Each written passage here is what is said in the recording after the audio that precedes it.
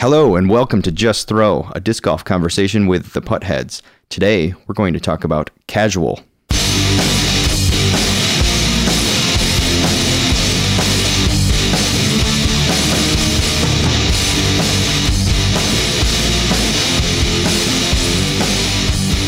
Well, what's up, disc golfers? This is Disc Golf Chris from the DG Puttheads. I'm joined with Rodney here again today. How's it going, Chris? It's good, Rodney. How are you? I'm doing fantastic. I want to give a quick shout out to the Podfather, Patrick. We miss you. Every time we record, we wish you were with us, and hopefully you'll be able to join us soon. I think most of you know the Podfather started everything with the Zen Disc Golf podcast and his book, Zen and the Art of Disc Golf. If you haven't checked it out, you should check that out. And don't forget that he's got another book coming out very soon. That's right. It's a great book on the mental game of disc golf, which is often ignored when we're doing field work and everything else. So I recommend you check it out as well. So one of the things that we've learned from Patrick and Zen and the Art of Disc Golf is how to relax and enjoy disc golf. You know, there's all sorts of strategies we talk about. We talk about our mental game. We talk about being very strategic and planning things out. But occasionally we need to be a little bit more casual. Speaking for myself, I'm a very competitive person. And Rodney? Oh man, I'm extremely competitive. I like to win. Losing makes me work harder. Second place, first loser, that kind of guy. Well, Rodney and I both have played in many sports throughout the years. I'm sure that many of you can relate to that. I played lacrosse up through college, and Rodney even tried out for the Baltimore Orioles. That's right. So yeah, we're competitive, and disc golf brings out the competitive side in us quite often. But sometimes we got to remember that there's a lot of disc golfers that we know that are simply not competitive, that want to just come out and have a good time, and that's great. We both appreciate people like that, and sometimes we both have a difficult time turning off our competitive edge. Yeah, I envy some of our friends. They could just come out, have fun, and just throw. I really envy that. Sometimes I'm out there and I don't think I show it very often, but my attitude internally, I want to win, and when I'm not winning, it makes me a little angry. I still have fun, but sometimes he gets big and green and starts roaring. Yes. So a couple of years back, this is what, 3 years ago now? I guess 2 years, because this was just our third event. Yeah. We set up an event to celebrate Rodney's birthday and his brother-in-law Matt's birthday. And we originally called the event Natal Fest. You can figure that one out yourself. And part of the reason we went with that name was to keep it casual, just having fun. But one of the main goal of the event was just to get people out there, obviously to celebrate birthdays as well. But we've all experienced a lot of difficulty getting some of our friends out to the course, because when us being very competitive, and especially if we're putting on a tournament, there's a lot of people that just don't want to come out and deal with the competitiveness. There's a lot of disc golfers that won't come out when there's too much competition. So we tried to keep the event just a little bit more fun. That's really true. So Matt's also a pretty competitive person. The three of us together, we have some good competition. Previously, this celebrating Matt and I's birthday has gone on for a while. We've tried, flag football. We've done volleyball. Anywhere we could compete and bring people out and compete. We've tried it all, but none of it really stuck around. And until Chris joined the party and started thinking of other ways. So disc golf kind of is bringing everyone back together. I think football didn't stick around because, we're not all as physically fit as we'd like to say we are. But disc golf is an easy way to draw people out. It's cheap, and it's pretty easy to get the hang of it first. So I've enjoyed the last 3 years, and I think this might be our longest running activity for the gathering. It's going on strong, and it's building. We've recently changed the name to Discception, just because We wanted to be able to publicize it a little bit, and we thought Natalfest might be a little too confusing. That's right. Yeah, and I had some nice artwork built up and everything, but we didn't end up getting enough people involved to use that artwork, but we'll talk about that a little later. One of the really cool things that we've done with this event was, aside from keeping it non-competitive, but we've added prizes for everybody, and not extravagant prizes, but we've put together prize packs, and these prize packs are, some of them are disc golf related, but some of them are not. One of the things that we talked about, Rodney, as you know, is a big golfer, and he's been through many golf tournaments, and we realized that a lot of these disc golf tournaments that are out there have strictly disc golf prizes, which is great for people like us that are diehard disc golfers. But there's some people out there that, okay, they might get another disc or two. It's neat, but it doesn't mean as much to them. So we've tried to cater our prize packs specifically for who's coming. Yeah, and I think that works out really well. I prefer some disc golf related prize, but some of our other friends that maybe only play twice a year, they're just out there for fun and the food, and getting them to go home with a shirt or a bag or something like that. I think it's specifically pretty cool. A nerd shirt or a nerd bag. Nerd shirts, nerd bags, anything that we can get our hands on. We both work in tech, and a lot of the people that came out work in tech. So we created these nerd prize packs with all sorts of swag from these other tech companies that have dropped off shirts, anywhere from O'Reilly and Plesk, and all sorts of GitHub. I think we had some stuff there. So those were pretty cool. So looking at how we designed this event, this is a strategy that we use, I'd say, a lot, and I'm sure a lot of the listeners use this strategy as well. Knowing your audience, you really need to deliver for your audience instead of at them.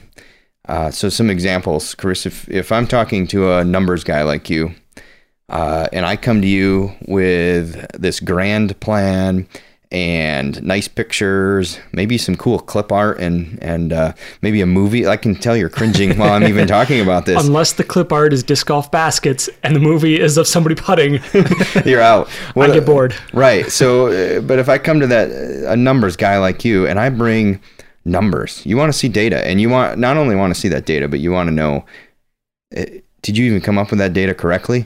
Or did you copy that from Google? That's right. Are your formulas correct? Are they even answering the right question? Think about maybe some more visual type people that would like a 9-minute YouTube clip to set up your 45-minute PowerPoint presentation that has no numbers. And there's some people that's how you actually have to get through to them. That's right. What about, I'm sure we've all worked with or for someone who's more of the typical military general, very direct, get to the point. That guy probably doesn't care as much about numbers or your pictures. He just wants to move on to the next thing, right? And then we've got other people, maybe more social people. So when you're trying to sell something or communicate with these social people, they want to hear stories, personal experiences, and how did you feel when you encountered that situation, that type of thing. Someone like them, the percentage of people who want this product is not going to cut it. They want to know why, what type of people want it, who wants it, show them case studies. Right. Yeah. So when you think about putting a small party together, let's take it away from disc golf for a second. A small party. If you're inviting, let's say you invite 10 of your closest friends. I don't have 10 close friends, so I'd give you a nice applause there. I have 10 close friends and they're all discs. They're all discs. If you're calling someone your close friend, you know a lot about them, so you already know things that they would think are stupid, things that they would like to do. But what if you invite 5 friends and each one of those invites, let's call it their brother-in-law. Now, you don't know this person very well or at all. How do you set up an event to make sure everyone has at least a chance to have fun? And that really... that's how we've tried to look at some of our gatherings before. We might have some games to play, some card games. Some people don't like card games. It's too competitive. Maybe we'll just have a movie. Well, some people don't want to sit and watch a movie. That's not enough action. One of the hard parts is, unless you are close to everyone, have everyone's contact number, and have time, it's difficult to just call everybody up and say, hey, what do you want to do? Right. And then you still got to vote on it or whatever. So vote. And not everyone, there's a lot of people that just want to hang out. So when you say, what do you want to do? I don't know, whatever. But then, some people that say, oh, no, whatever. I don't want to do that. I'm not coming. That's stupid. So sometimes just surprise them. Yeah. So one way you can get around that is, plan an itinerary and say, all right, this is what we're going to do, and have it all listed out. And, for those people who like to be direct, you can actually have it listed out by the time and amount of the duration for each activity. Of course, they may just show up for the 3 or 4 activities that they want, but whatever. Well, that's exactly what I was going to say. That's the problem, because at least, people know what to expect. So at least that people who are there are going to enjoy it. But then you might have some people that come for specific parts of it, or you might have people that just say, well, that's not what I want. So they're just going to not show up at all. And that's one of the things that we dealt with the disc golf tournament. Yeah. So some things that we learned planning this event, like Chris said, this is our 3rd year doing this. This year, I think was the most open on the invite list. The first year was just everyone's close friends. The second year, I think we opened it up a little bit, but I think we had maybe 1 or 2 more people last year, but I think there were some scheduling conflicts this year. Was the big thing. Some folks moved away, and we had that hurts too. scheduling issues, but not because of us. They had right. Thing well, maybe. So some things that just speaking of that. Some people that verbally commit to your event, they're going to drop. All right. If you have 50 people, expect a few of them to drop out. Just work that. Don't take it personal. I think that was easy for us. But one of the things that really stands out to me is we need to start advertising an event like this earlier. So we had people that couldn't make it, and I think a lot of it is because we didn't advertise what we were doing and when early enough. And some of our friends have suggested, you could put it on Disc Golf Scene to get some more people. And I'm a little up in the air on whether we want to do that, because I'm afraid we'd maybe attract too many people that are just out there to win. Hooligans like us. Yeah, I mean, who would attract us? Who said that? I think we'd attract that, and I would love to be able to do some sort of large tournament someday, but we're trying something different in the disc golf world. So I know for a fact that we had several people. Actually, one of them ended up having to work, but he would not have come out had it been any semblance of a competition or anything. So keeping that. One thing you said right there is with people suggesting on Disc Golf Scene, one reason that we also shied away from that was because when you put something on Disc Golf Scene, you get more people who are more into disc golf and are more likely to come out already. One of the goals of this tournament or event, outing, whatever you want to call it, this casual-ish event, was to get people who aren't that into disc golf and get them out. So by putting it on Disc Golf Scene, we're not hitting that target audience. If we want to get more of our friends, more of our coworkers who are not avid disc golfers, Disc Golf Scene's not how we get them. We got to get out and talk to them in person, flyers or something. And there were a couple of guys in my work that I was trying to get to come out, but two difficulties was, one, when I let them know, I think we only let them know 2 months in advance, maybe even a month in advance, and by then they already had plans. Like us, they got families. And one of the other difficulties is without knowing exactly how many people, we couldn't tell exactly who was sponsoring the event or what manufacturer we were getting discs from. And if you want to generate excitement for the event, it really helps being able to say, these are the discs we're having, this is what we're doing. But that's difficult. Right. Interestingly, with the group that we had, and we did have some of our friends that came out that are competitive, and I think that was fine as well. But some of the guys that came out, we had a few that hadn't thrown very often at all. And a couple. I think one of the guys out there said, he asked me, "Can you remember the last time I threw?" I said, "Yeah, it was last weekend. I got busy, so it's been a good week." And he laughed. I said, "You can't remember the last time you threw, can you?" He said, "Nope." Yeah, exactly. And so I was glad that he came out and whatnot. So speaking of that, another touchy subject is the cost. So we were advertising this as a $20 event, and our goal was to have 2 premium plastic discs for each person and food. In $20, I know there's a few of you at least doing that math right now. I will say we made it, but some of that extra came out of our pocket. Some of the prize packs. Yeah, disclaimer in there. We didn't do this for any sort of a profit. Yeah. We just wanted to get our friends out, have a good time, have some casual fun. That's right. So that's pretty tough. So a little side note on the food, unless you can get enough people to get some super bulk buying on the food, I can't figure out a way, and Matt and I have done a lot of gatherings and parties as well, to make it less than $5 per person for food. We did upgrade our hot dogs to, they were 5th pound Hebrew Nationals. They were huge. They were huge. I could barely eat 2 of them. These are tasty hot dogs. We had chips. We had some soda. We call it pop in Michigan. We had Faygo Red Pop. That's right. Yeah, add in some. Do any of you listeners drink Faygo Red Pop? Please tell me someone out there does. This stuff's incredible. Michigan made. People think we're crazy when you go somewhere and say Faygo Red Pop, unless someone's from Michigan. They're like, what are you talking about? That's right. That and Verner's, right? Yeah, Verner's. So couple that with the fact, okay, I know we're dudes and we wear our napkins and our hands are plates, but you need a few utensils here and there, some ketchup, mustard, that kind of thing, plus charcoal, lighter fluid, just little odds and ends that seem to add up. Using gasoline from your car gives the hot dogs a bad flavor, so I wouldn't recommend that. It's not good. So $5 for food. So that leaves $15 out of that 20 to come up with what we hoped 2 premium plastic discs. Several months ago, Discraft was doing they have their misprint packages, and they had a deal on them, which knocked a little bit of money off. It was a really good deal. It knocked off like what, $20 for the box, something like that. $20 for the box, and it actually made it. It's like $20 off for the box. The box itself was. Oh man, I would have bought all of them. No, so. We ordered, what did we order? We ordered a 10-pack of misprints. We ordered a 5-pack of buzzes and a 5-pack of challengers.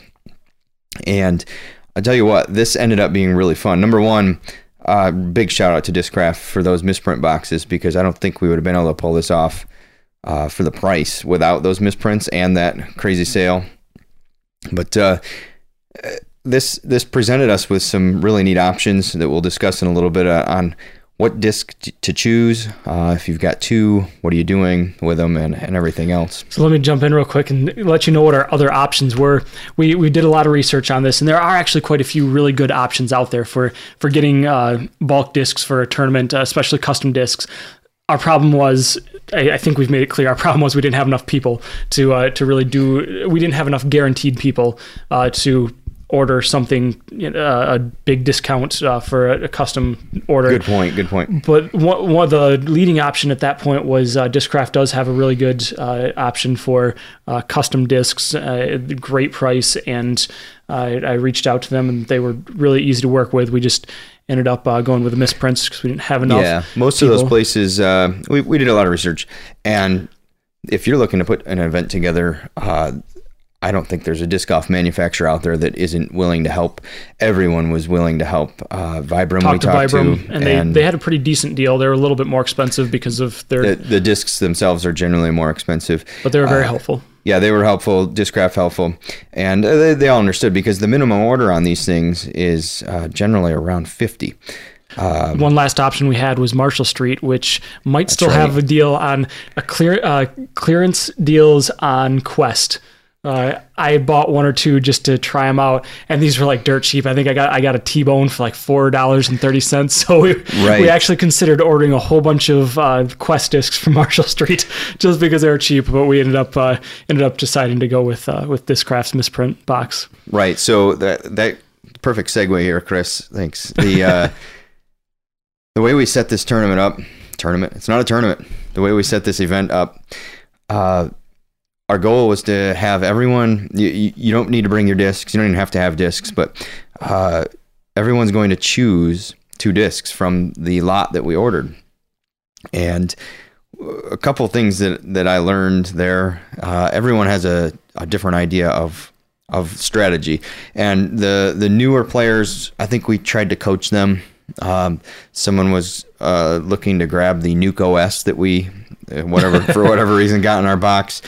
We highly suggested that a little bit newer guy also. Yeah. I can't throw a Nuke OS all that well. I think it's going to be a good sidearm disc, but that thing's pretty overstable. So we helped him with strategy, but what we did notice, the better players, they're still going to be better at the game. They're going to learn the new discs faster. They're going to understand a lot more about the game. What I learned during the event is that we need to do more reduced disc rounds. So I agree. Yeah, I walked around with the 2 discs I selected, and I had a blast. We played 36 holes. The first round was a singles round, and that was on the short course, the short to short over at Birchfield. It's pretty short, all par 3s. There's only other than 2 holes, everything's less than 350. I think so. Those 2 are closer to 400, but pretty short course and very playable. I kind of expect to be under par there. I think Chris expects to be several under par as well. We get pretty disappointed if we're not under par there at this point. So the funny thing is, walking out there with 2 discs that I've never thrown. I may have thrown the mold. I didn't play that much different than my normal. No. I think I was only about 4, maybe 5. I think I was about 5 strokes off from my best. Yeah, from your best. From my best. So my average, I probably should have gotten about 3 throws better if I had a couple more, maybe a putter. But. To me, if I would have had my putter, which is a Judge still, if I would have had my Judge, I would have maybe even tied my best out there with just 2 discs and my Judge. So that tells you something. The other thing, and this is something that I wrote a little article on this, but Chris, you told me this when I first started. You really do need to learn the disc. Number one, you learn new shots. Okay, I'm going to angle this one at 18 degrees instead of 21, whatever. I'm learning new shots. I'm learning the disc. I know if I throw it extra hard, it'll either turn and burn, or no, that one actually flies pretty straight. Other ones, if I throw it really soft, can you putt with a driver or a mid-range? Those are things you learn really quickly. And for me, what's even becoming more and more important is knowing how the disc reacts to the wind, different speeds and different angles, because when you're throwing the same disc over and over again, I've got a couple of discs that I throw particularly into the wind. I've got a monster that I'll just chuck in the wind, of a monster, literally a monster, not figuratively. I throw a monster into the wind, and I know what it does, but you get down to a Buzz OS, and I gotta know what it's going to do. You're going to learn it on the fly. I agree. So let's talk about some of the discs that were available in our package. I already mentioned the Nuke OS. You mentioned the Buzz OS. We had a 5-pack of Buzzes, but then there were several other Buzzes in the package, and plus the Buzz SS misprint, which Matt selected, and we later realized was actually a Buzz. That's why it was a misprint. Yep. Which it's funny because I think he was throwing it pretty well, and that one might stay around in his bag. Let's see, several Buzzes, Challengers, a couple Undertakers, a Heat. So the Heat is a pretty understable. That's your Ace Race disc from maybe 3 years ago. The Undertaker, of course, came out this year. Chris reviewed that. It wasn't to his liking, but I actually really like the Undertaker. And aside from the fact that the one that I chose for this event, the Undertaker, is dead clear. It is not a glow disc, but it's just clear. We're going to have fun dyeing that at some point. We will dye this disc. Actually, that's why I chose it. But I really like the Undertaker. I liked it before the event, and I'm glad I ended up with one. It was a workhorse. Not so much on the short course, but the second 18 that we played, we ended up doing a scramble. That's a golf term, I know. Doubles? Doubles, anyone? So doubles, and we, based on the scores that happened during the first singles round, we chose teams. So first and last, and kind of wedging into the middle. That made things very interesting. So I don't think we've explained scoring for the event, and I'll explain it real quickly, just because it's pretty interesting how we end up doing this. We have these prize packs for everybody. but the winner of the tournament doesn't get a prize. The winner of the tournament gets to sign a trophy, and that's all it is. There's no monetary value to it at all. We'll put a picture of the trophy up, so please check the show notes on dgpotheads.com. Chris made this trophy, and when I opened this, he gave it to me as a birthday present 3 years ago. When I opened this, I really wasn't sure what on earth it was at first, but basically, what is it? It's a mesh strainer on top of a pail, and it's spray painted silver. It looks like the garage sale knockoff of a Stanley Cup. That's how I'm you don't do this justice. You make it sound like a cheap toy. No, it's amazing. So the picture will be up which there. Is what it is. I think I spent a total of $5 on the whole thing. It's awesome. This is fun.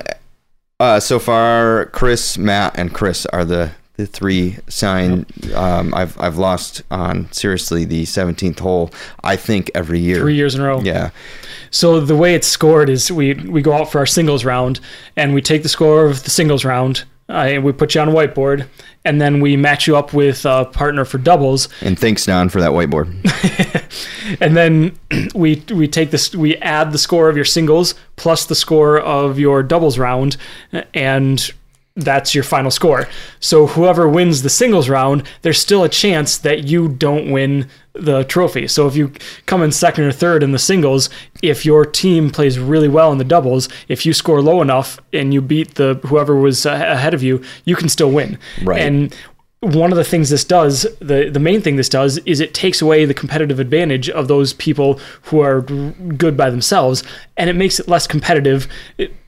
It makes it less personally competitive. There's still a lot of competition, but people don't feel as pressured to get out there and play good on their own. We have fun, and we also realize it's kind of like Mario Kart, where at any given time you can get hit with that blue shell and you're out of first. You're done. To no fault of your own. Right. So if you played a great singles round, but you come into doubles and another team just happens to be playing really, really well, or you just can't, if you're just not throwing well and your partner can't hold you up, then you just might fall out of first place, but that's part of the tournament, and we have to laugh at it. That's how it works. So in reality, we know that you play that singles round.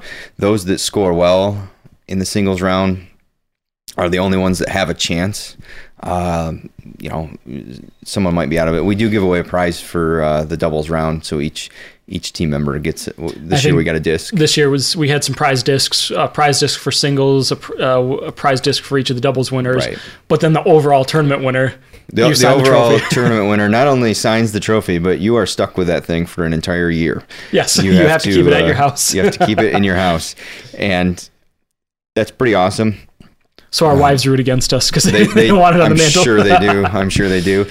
Yeah. So we had a lot of fun situations. The doubles round we play on this year was the short to long. So we're talking several holes over 500 and a few over 800 feet. Yeah. We allowed you to use your partner's discs. You can't use the one just thrown. If your partner just threw it, you can't go retrieve it and rethrow it. But and that was a big advantage because we'll get into our selections in a minute. But I ended up with a Buzz and a Buzz OS, so I was very limited when it came to putting.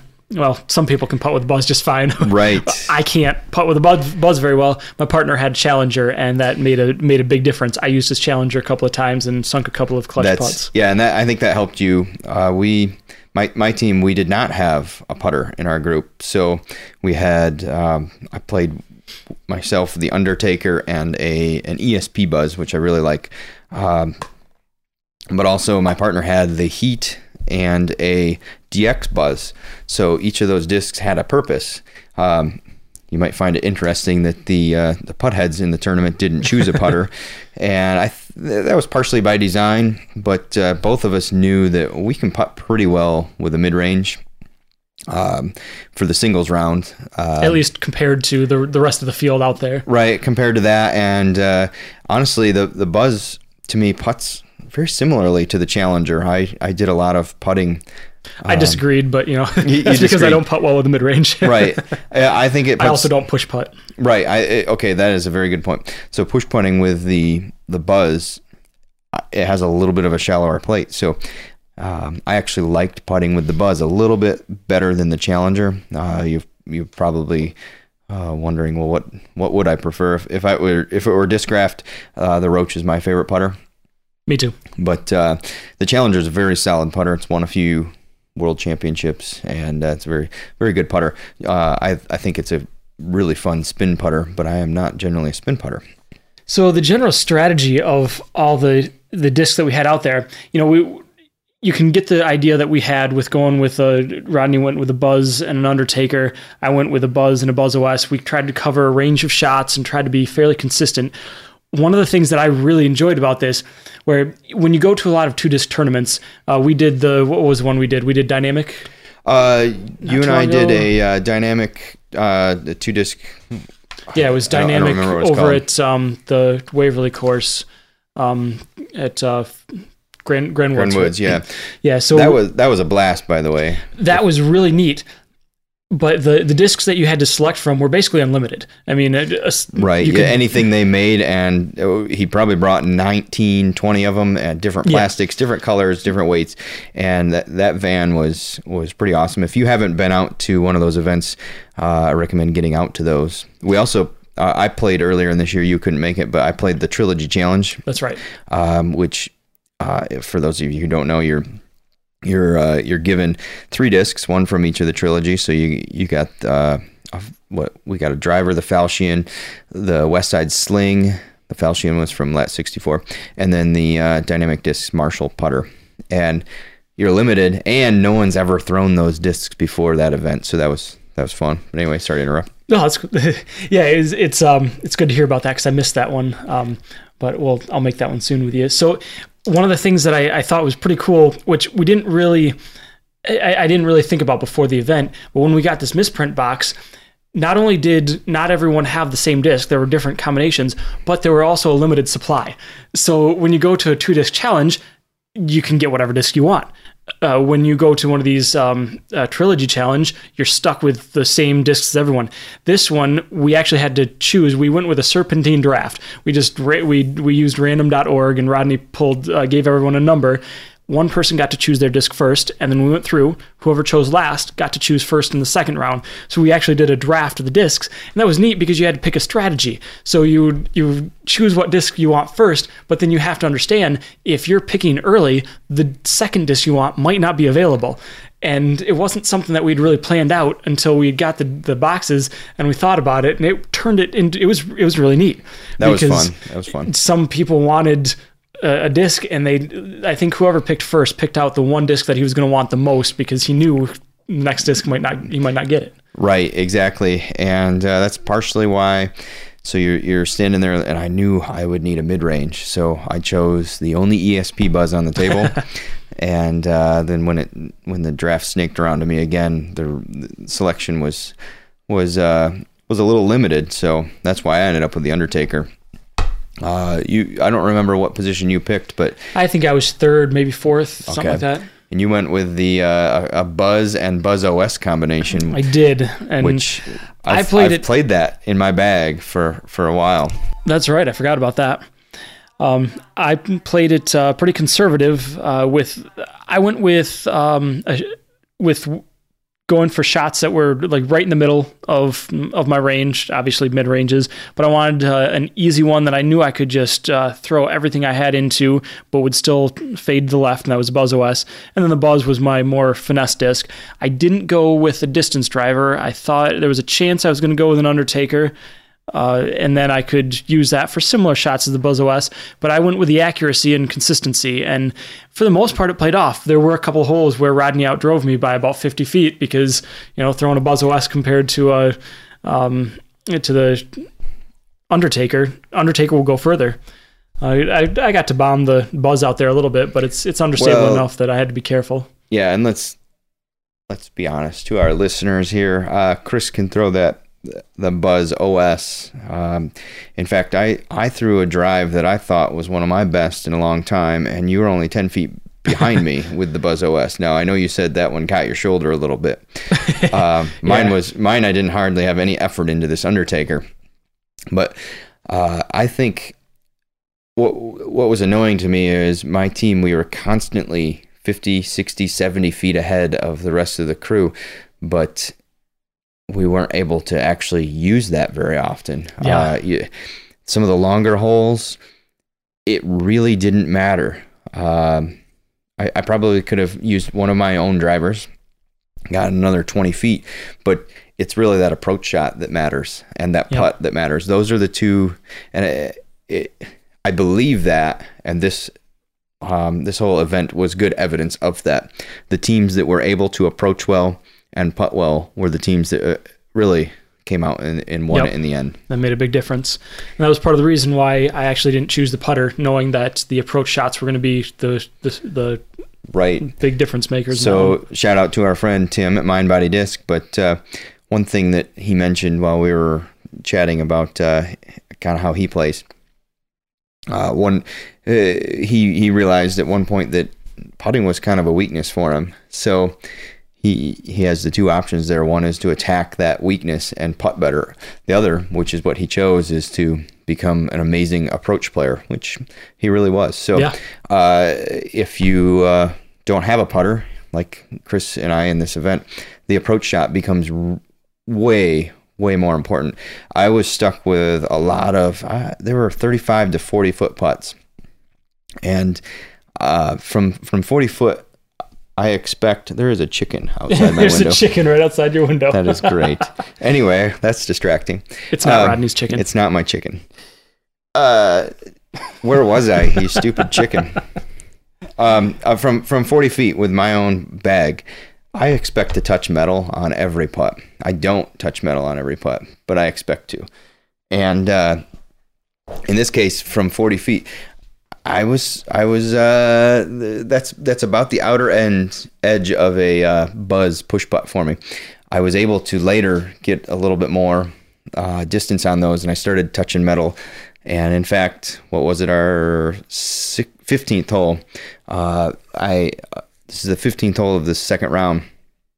I was able to drop in it was almost 100-foot push putt with the buzz, and basically that was the putt that still let us hang around as having a chance until, I don't know, 8 seconds later, Chris canned about a 50-footer through some trees and basically closed me out at that point. The interesting about that one was I borrowed my partner's Challenger to make that 50-foot putt. So that's where I don't think I made a single putt outside of 35 with the buzz, but I made a couple of putts outside that circle with the Challenger. So it actually, that strategy or that rule made a big difference. A couple of strokes that saved us. So let's do a quick review of the discs that we had. The buzz, we both threw a buzz. I really liked the buzz. You're looking at a mid-range. If you've got a lot of power, it's going to do a little more S-curve for you. And if you have absolute rocket arm, it's going to turn over just a little bit. For me, I like to flip discs, and the Buzz is a fantastic full-strength flip disc. It goes straight for a long time and drops softly. Buzz is an excellent mid-range. I throw an EMAC Truth, which is just a little bit more overstable than the Buzz. It comes back a little bit harder, a little bit less turn, but it feels very similar and throws the same. And there's a reason I throw these discs is because they're great. They're finesse discs. They'll do what you want them to do. So one thing about the Buzz that is pretty nice is it handles the wind decently because of the fairly the flat nose on it. I don't like throwing a Buzz into a headwind. I have trouble controlling it. It turns too much. Like I said, my EMAC Truth, I prefer that into the wind. However, with a tailwind, the Buzz is one of the best mid-ranges I've ever thrown. And the Buzz is extremely consistent, especially for not being an overstable mid-range. Buzz is excellent. And I would drop the angle down, and I probably threw this 350 a couple of times in the round. You did, and one of those was tailwind aided, and I actually used that as an opportunity to test a situation. So I knew I could probably, it was a wide open hole with tailwind, I knew I could probably rip the Buzz and get some tailwind aid. I tried the Undertaker, which, as you know, throwing with a tailwind, it tends to be a little more stable than normal. And this actually died off. I'm pretty sure I would have seen another 30 feet or so out of the Buzz. So just an interesting thought there. Just because it says distance driver doesn't always mean that you have to pull that out for your maximum distance. So keep that in mind. Speaking of the Undertaker, Discraft gives it a 1.4, and I find that pretty accurate. Through the round, this guy was breaking in. This is a Z Undertaker, and it broke in a little bit, and that was actually helping me get a little more distance yet. And I think that's when it's really hitting its flight rating. So it's turning to the right a little bit for me, and always finishing left, and always landing fairly softly with, I think it was mostly forward glide, even though it was fading. And most of my drives were getting out there about 350-ish with the Undertaker. And I really like this disc. It's a smaller rim. This I don't know how they get such a small rim to go that far, but smaller rim, very comfortable in my hand. I don't have as small of hands of Chris, but very comfortable disc. How'd that Buzz OS treat you? So the Buzz OS is a great complement to the Buzz. And one of the reasons I want to talk about Buzzes today, not just because I threw them at the tournament, but instead of just giving a regular review, I wanted to highlight how there's certain discs that complement each other in your bag, and the Buzz OS is an incredible complement to the Buzz. Where I mentioned I throw an EMAC Truth more often because it's more stable. Well, if I were to remove the EMAC Truth from my bag, I would likely be throwing a Buzz and a Buzz OS. I do carry a Buzz OS in my bag because it's so consistent. But it's the really cool thing is, we talked about lines in the last podcast, and the Buzz OS can hold an amazing line for me. I was throwing dead straight for probably 250, and then it would hook off to the left. And the really cool thing about the Buzz OS is I can throw it exactly the same as I throw the Buzz. As we mentioned, I think in the last podcast, about if you throw the same line from a manufacturer, I can throw these discs exactly the same, and they'll take different lines, but it's consistent every time. And it feels so much like the Buzz. Yes, it really does.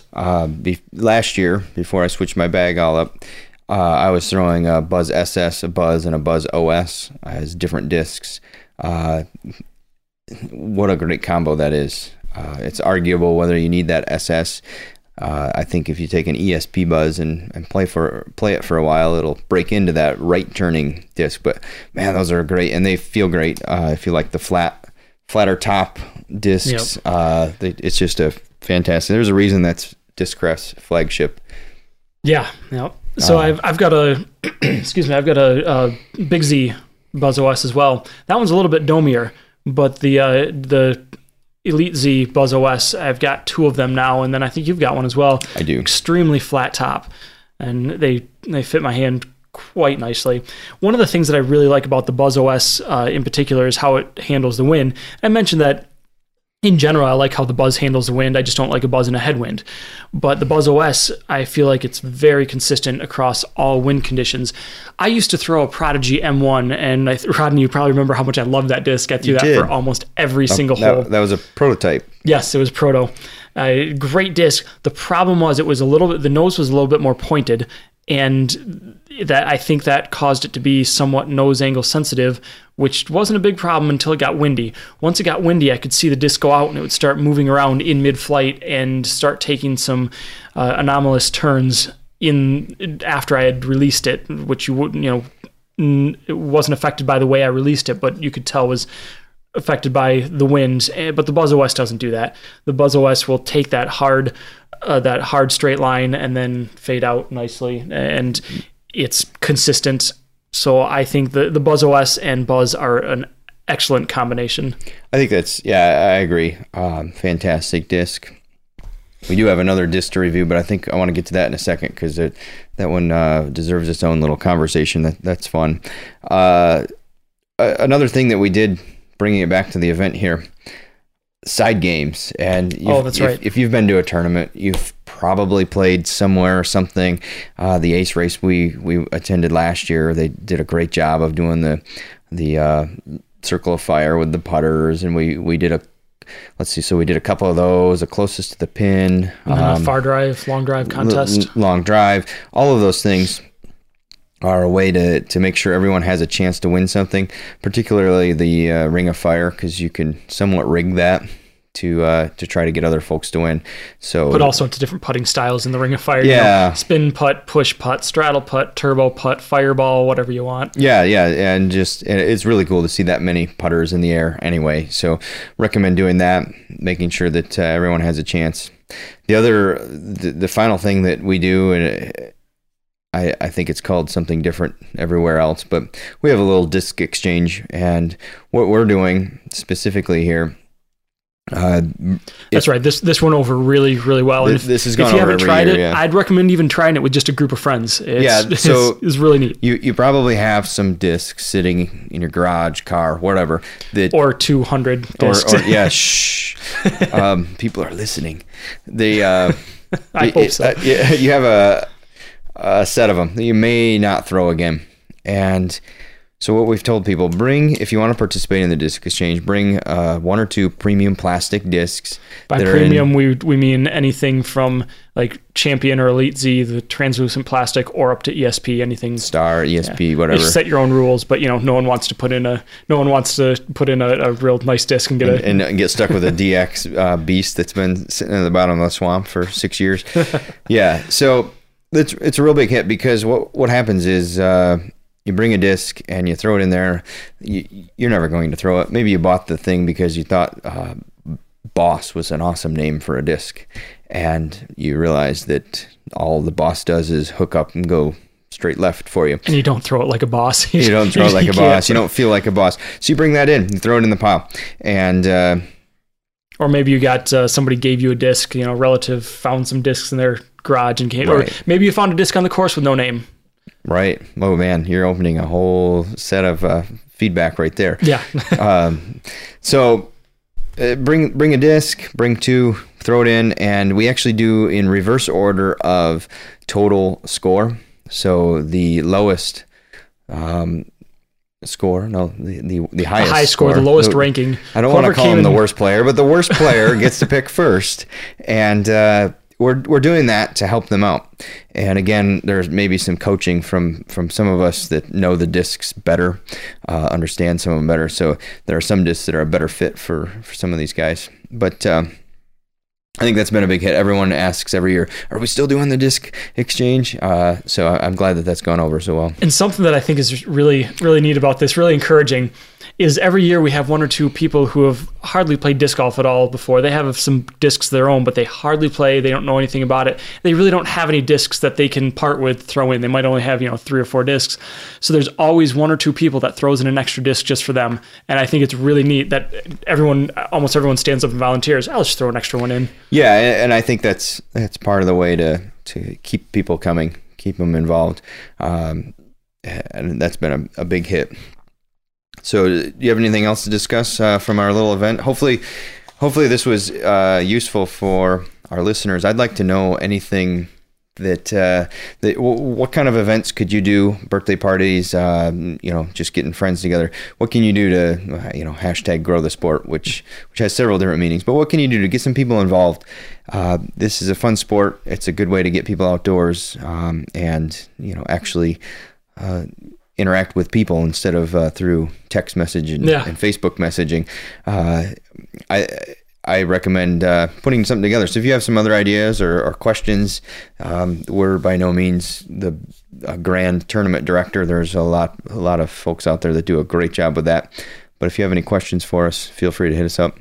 I know there's a lot of people out there that do things like go to youth centers and put on events or get work outings. That's pretty neat. And I think that's great to see all those. And I just want to reiterate, know your audience. We specifically chose friends and coworkers, peers of ours who are not likely to get out for tournaments.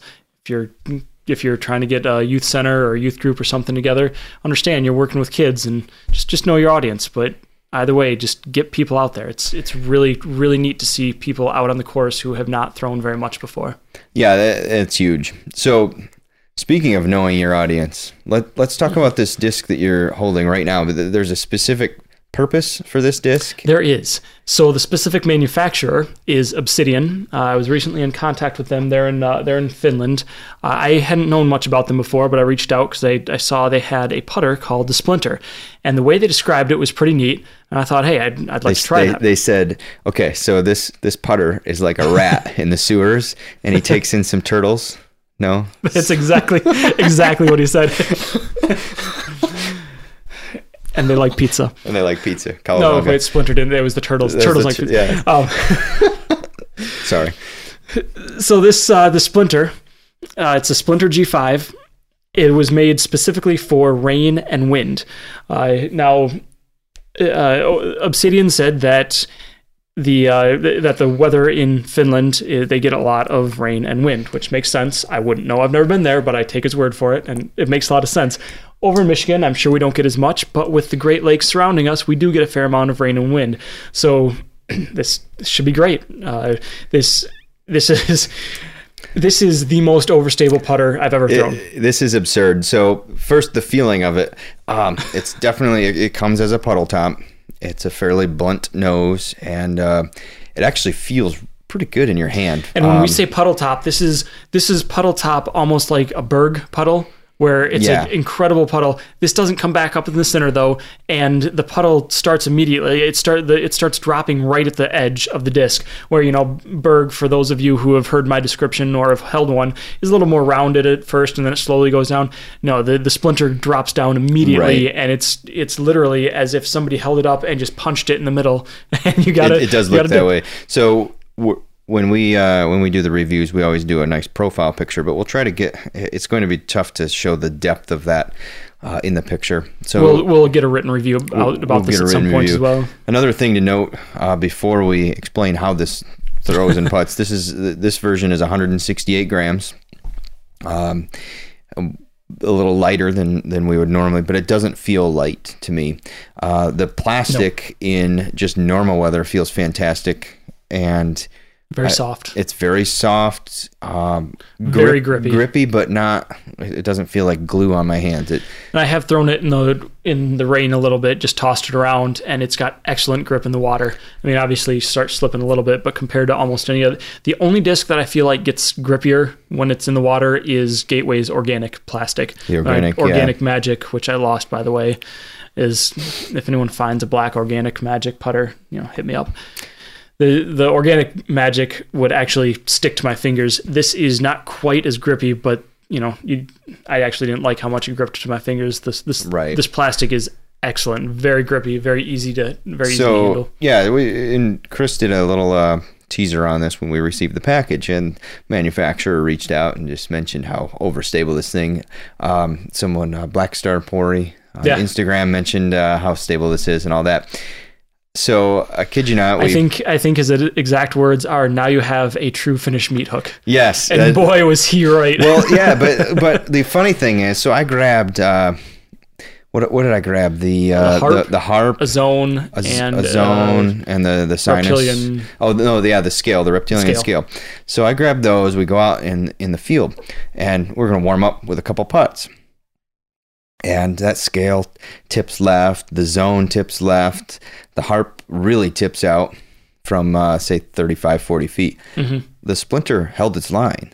It was the strangest thing. We expected, okay, meat hook, it's just going to drop. So we're dead straight, we're looking right at the this basket. thinking, and then if you miss, it'll go a little bit further, then it'll tip left, go a little ways and drop. But because it's so overstable, it drops about halfway, away from it. It only fades about halfway as much as a harp does. This is such a crazy disc, because most of the time from 40 or 50 feet I can get a pretty good idea what the disc does, right?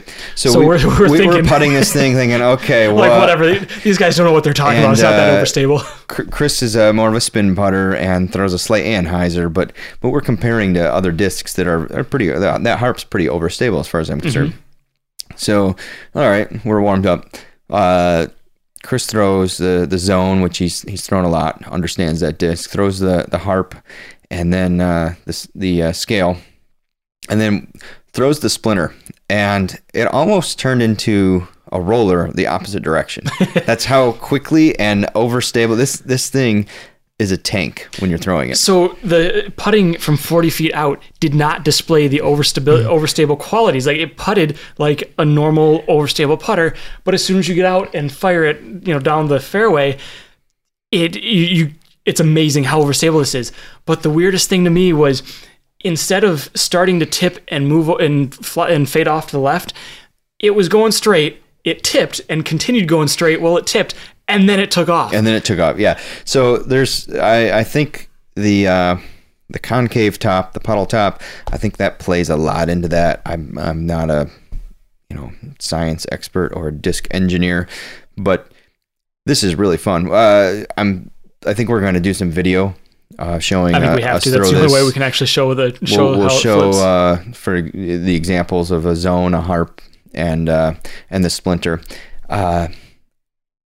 There's use for a disc like this in a lot of bags. Now we just talked about consolidating down to 2 discs and playing an entire. But if you're trying to score well, you could take something like the splinter, and it seems like a great get out of jail disc.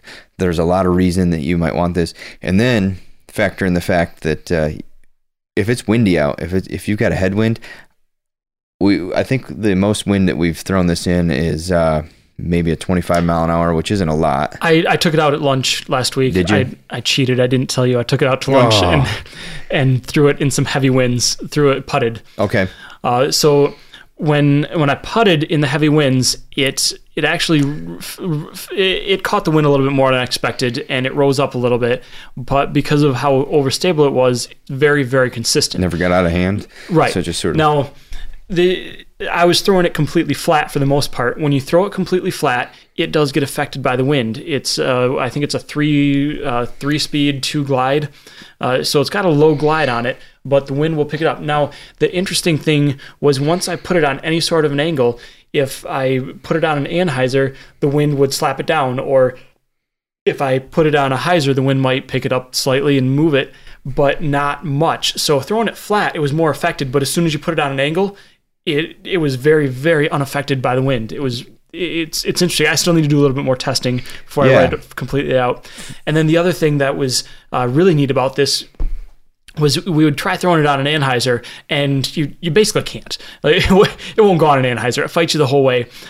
But because of the way it turns, it pulls out and actually goes really straight, and you can get some extra glide on it. So we were out in the back of Rodney's yard throwing at his basket, which was 50 feet from the house, I think. Yeah. So I fired this thing on a big anhyzer. Splinter goes up, and I'm thinking, okay, it's just gonna flip over and fade down, hit the ground, but it didn't. It stayed up in the air and glided out. So despite the low glide that it has, if you throw it on an anhyzer, you can essentially force it to have more glide. And that goes back to learning the disc and knowing exactly what to do in what situation. I threw it further than the zone even. It did. And so, stay tuned to the blog if you're interested. Thanks, big thanks to Obsidian Discs for sending this over. This goes down as one of the coolest discs that we've received yet. It really is. The stamp on there is awesome too. The stamp's really awesome. I think that's the Obsidian symbol, or is that just the Splinter symbol? I'm not sure. We'll get a picture of it there. Yeah. But the stamp is really cool. Very awesome. So I think that's going to conclude today's episode. Do we have anything else? Nope. All right. I don't think so. Just a shout out to Patrick, and don't forget to check out Zen and the Art of Disc Golf, and watch for his new book to arrive. If you get a chance, come check out our blog at dgputtheads.com. We'll have a review of the Splinter coming up pretty soon. I think we still owe written reviews of the Thrasher and the Thrasher and the Ozone Andro C. Andro C. So yeah, check those out. If you don't know, we're also pretty active on Instagram at dgputtheads. We're on Twitter, not as active as we used to be. We're on Facebook. Mm-hmm. Check us out. I would really like to know if you have a casual type event that you get your friends together and play. Maybe it's just casual weekend disc golf, whatever. Hit us up. Let us know what you're doing to promote the sport and grow it. And just remember to get out and just throw.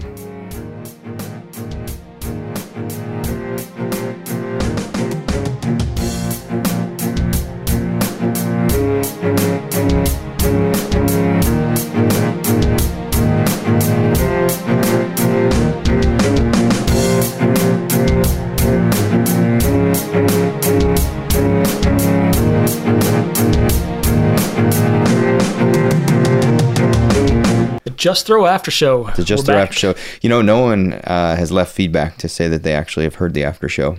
But I'm just throwing that out there. I listened to it once. So you holler if you're still listening. Yeah. So you were talking about how you cheated and went through the Splinter without telling me. Yeah. I was on a golf trip the last 4 days, and we got rained out one of the days, so I cheated and played disc golf without you. Where'd you play? I played Kenwood. So Get this, just as an emergency, just in case, I threw a bag together with the Castaplast Cax Z. Nice. Good choice. A judge of my random collection of judges, and what was the other disc? Oh, the Axiom disc, the Envy that I just picked up, just to go out and throw it around. So I always pack my my nutsack for emergency bags because it's small. How do you walk when you get it packed? I throw it over my shoulder. Oh man, like a Continental soldier. What do you use your chain ringer bag? No, so you just got me for my birthday a small Discraft bag. Holds 6 or 7 discs plus a putter. And that's the Weekender, I believe. The Weekender. Very good bag for just sling it over your shoulder, go out and play. I played Kenwood, played really well with 3 discs that I haven't thrown except for the judge, obviously.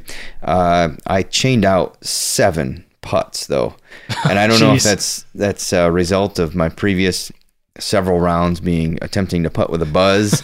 But yeah, I chained out 3 putts from 35 feet, chained straight through, and they hit mostly chains. Wow.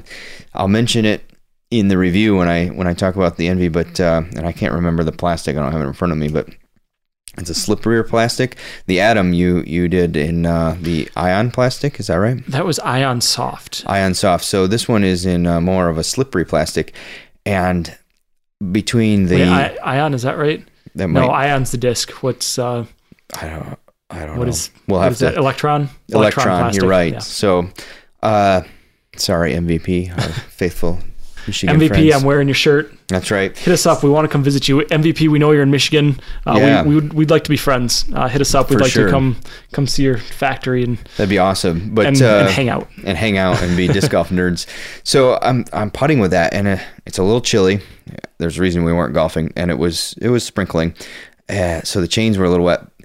And I watched the disc spin on the chains and spit out several times. That's painful. I'd take a second putt with the judge and I'd jar it. So that was a little painful, but I shot 1 under on Kenwood, which is my best ever with 3 discs. Other than the judge, I guess 2 other discs that I really hadn't thrown before. So, going back to learning the discs, I learned a lot about that Cax Z. Pretty awesome disc, pretty fun to throw. And for those that you don't know, I throw a Cax, and that thing is phenomenal. Cax Z is just a little bit longer, a little bit less stable. Yeah, it's a straighter disc, and straighter, so it goes longer. It really goes longer. It's a great option for my slightly weaker than Chris's arm. But that was fun. The great thing about Kenwood is if no one's out there, including drive time, which is only 3 minutes from where we were staying, I can play that entire course in an hour, which is fun.